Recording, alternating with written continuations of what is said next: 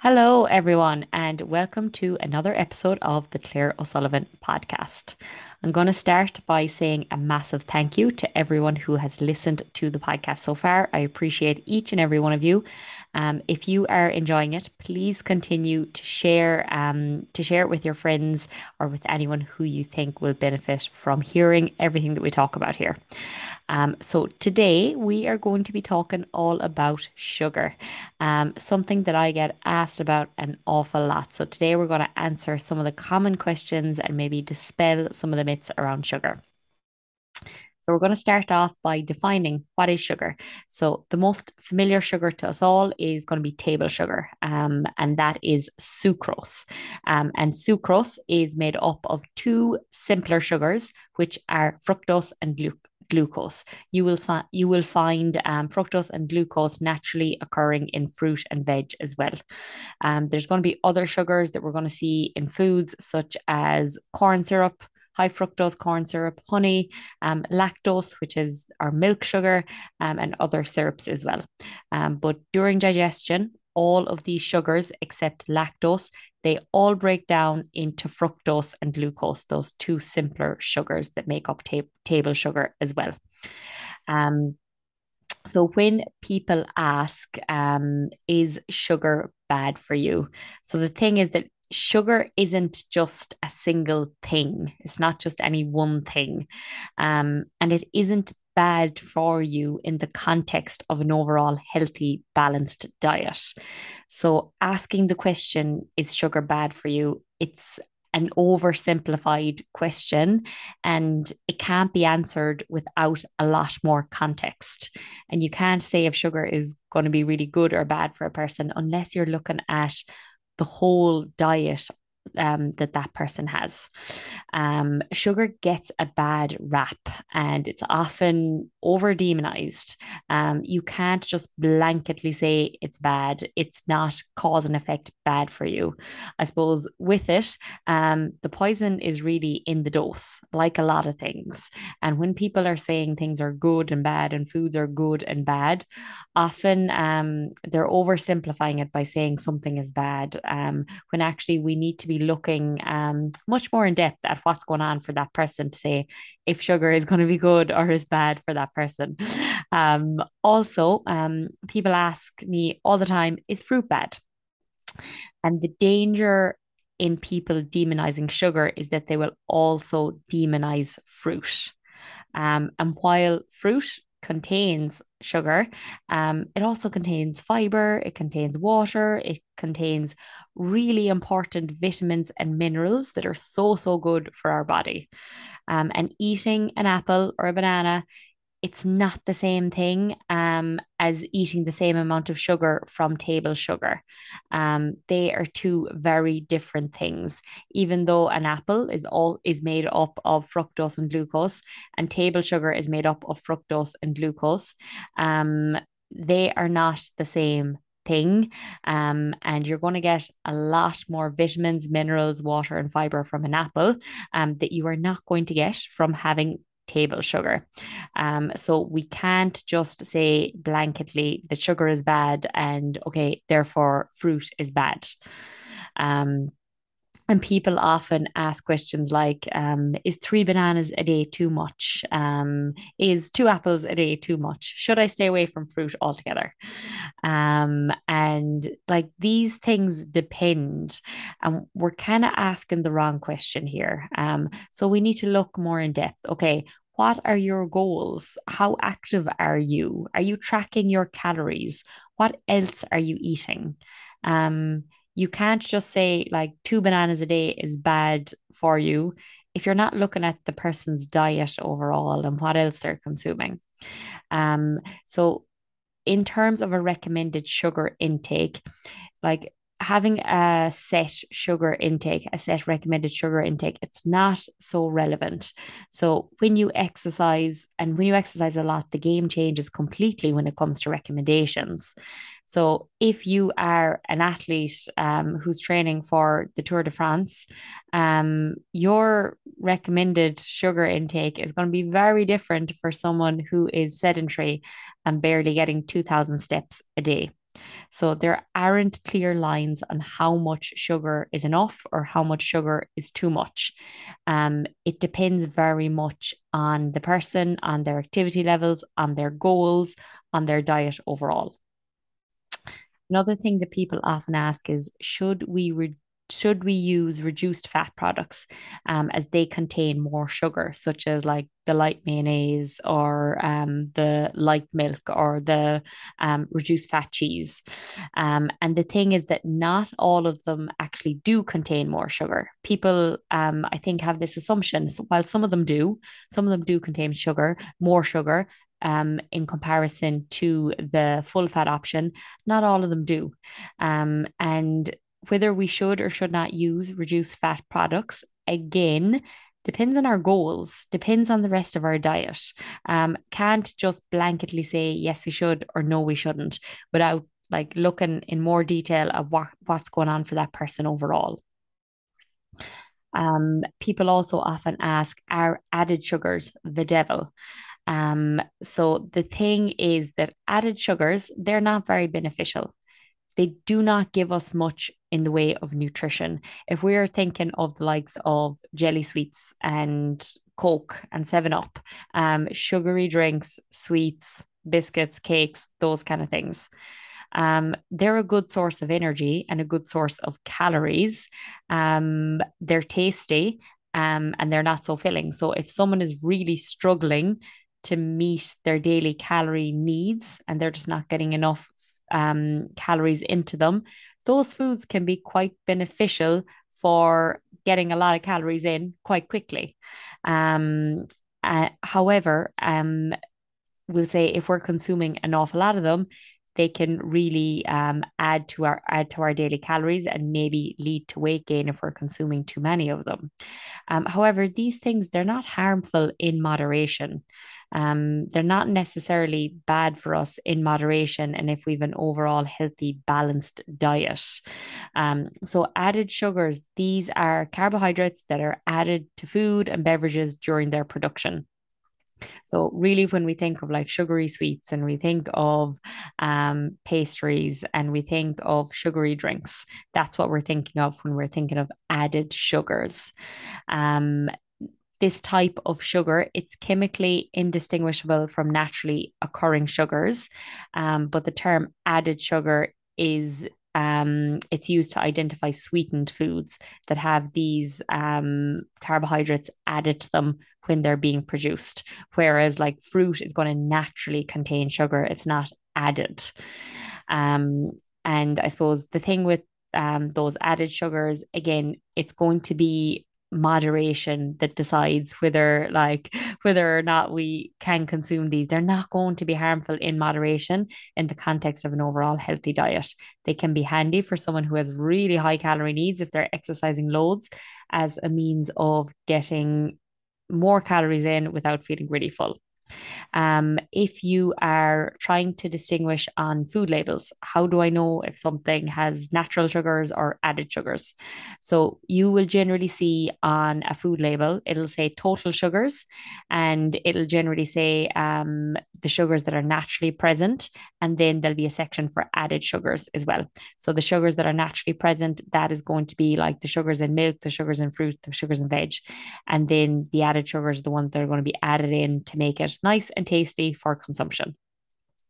The main food sources of those added sugars, it's going to be your sweetened beverages, baked goods, desserts, sweets, all of that good stuff. Um, why are these a problem sometimes? Well, they do contribute extra calories to the diet, and they provide little in the way of nutritional value. So eating an apple gives us a lot of nutrients. It gives us some sugar, but it gives us a lot of nutrients alongside that, gives us some fiber as well. Whereas eating sweets gives us a lot of sugar, but not much good stuff, no good stuff really in terms of nutritional value.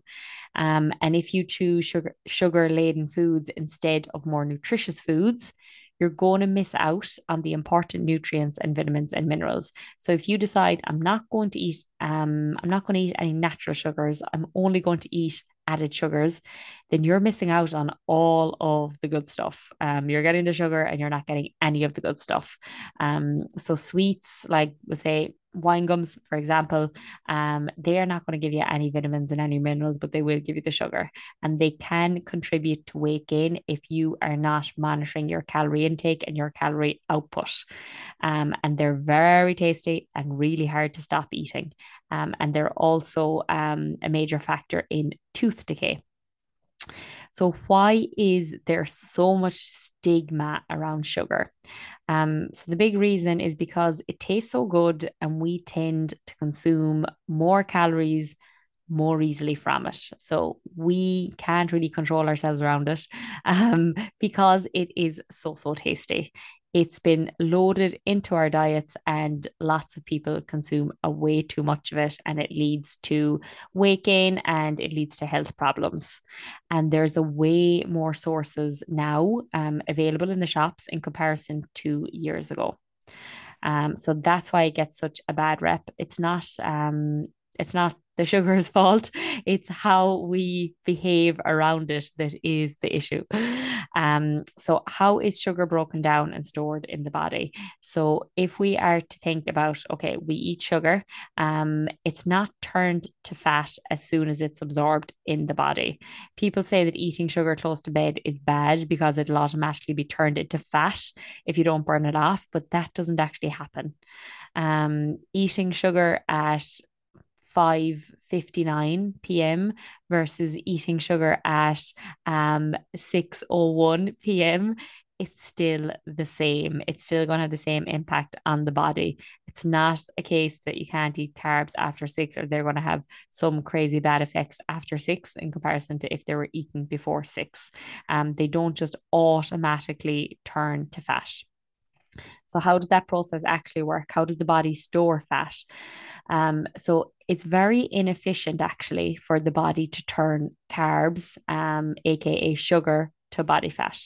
When we eat excess calories, we will gain body fat, but the body will turn the fat that we consume from our diets into body fat rather than the sugar or the carbs because it's easier for the body to do that.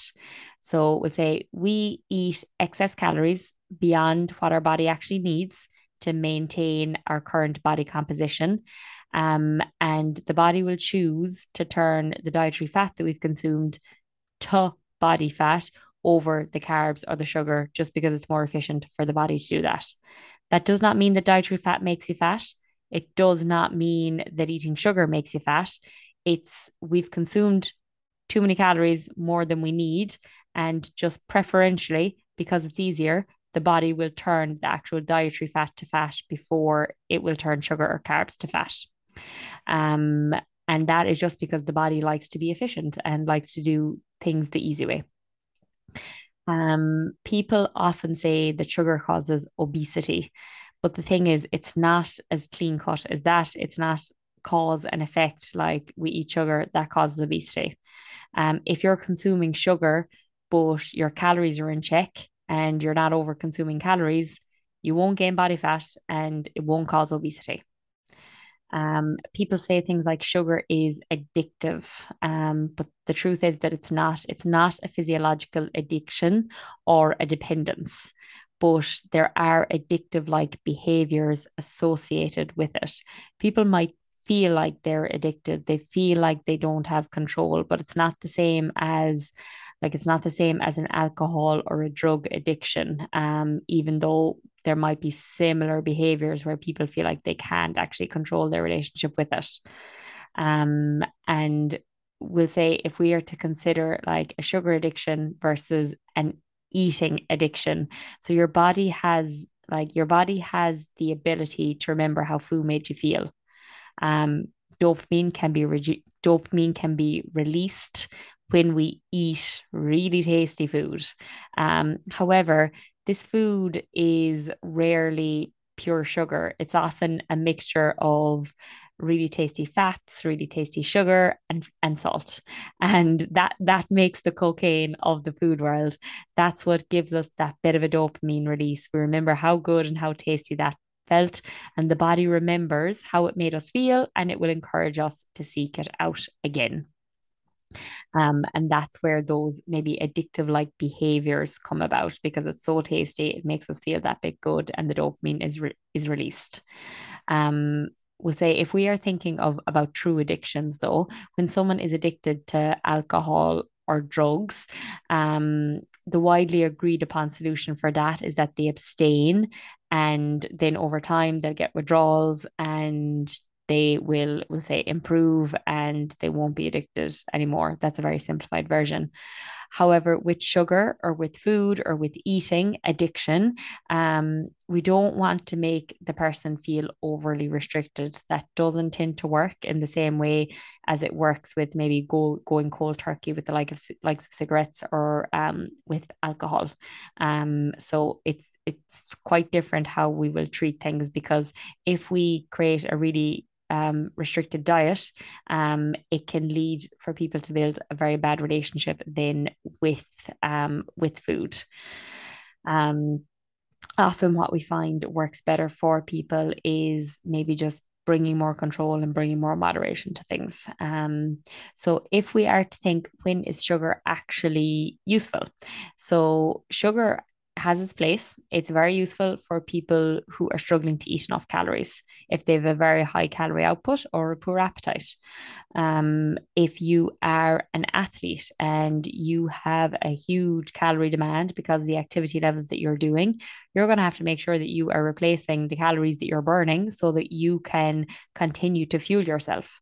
If you've got a frail elderly person, or a cancer patient or someone in a care setting, and they just have a very poor appetite, maybe because they're feeling nauseous all the time, then getting some very calorie dense, tasty foods into that person is going to be really beneficial for them, so that they are not like in a calorie deficit when they need to be optimizing their recovery and need to be making sure that they have the energy that their body needs.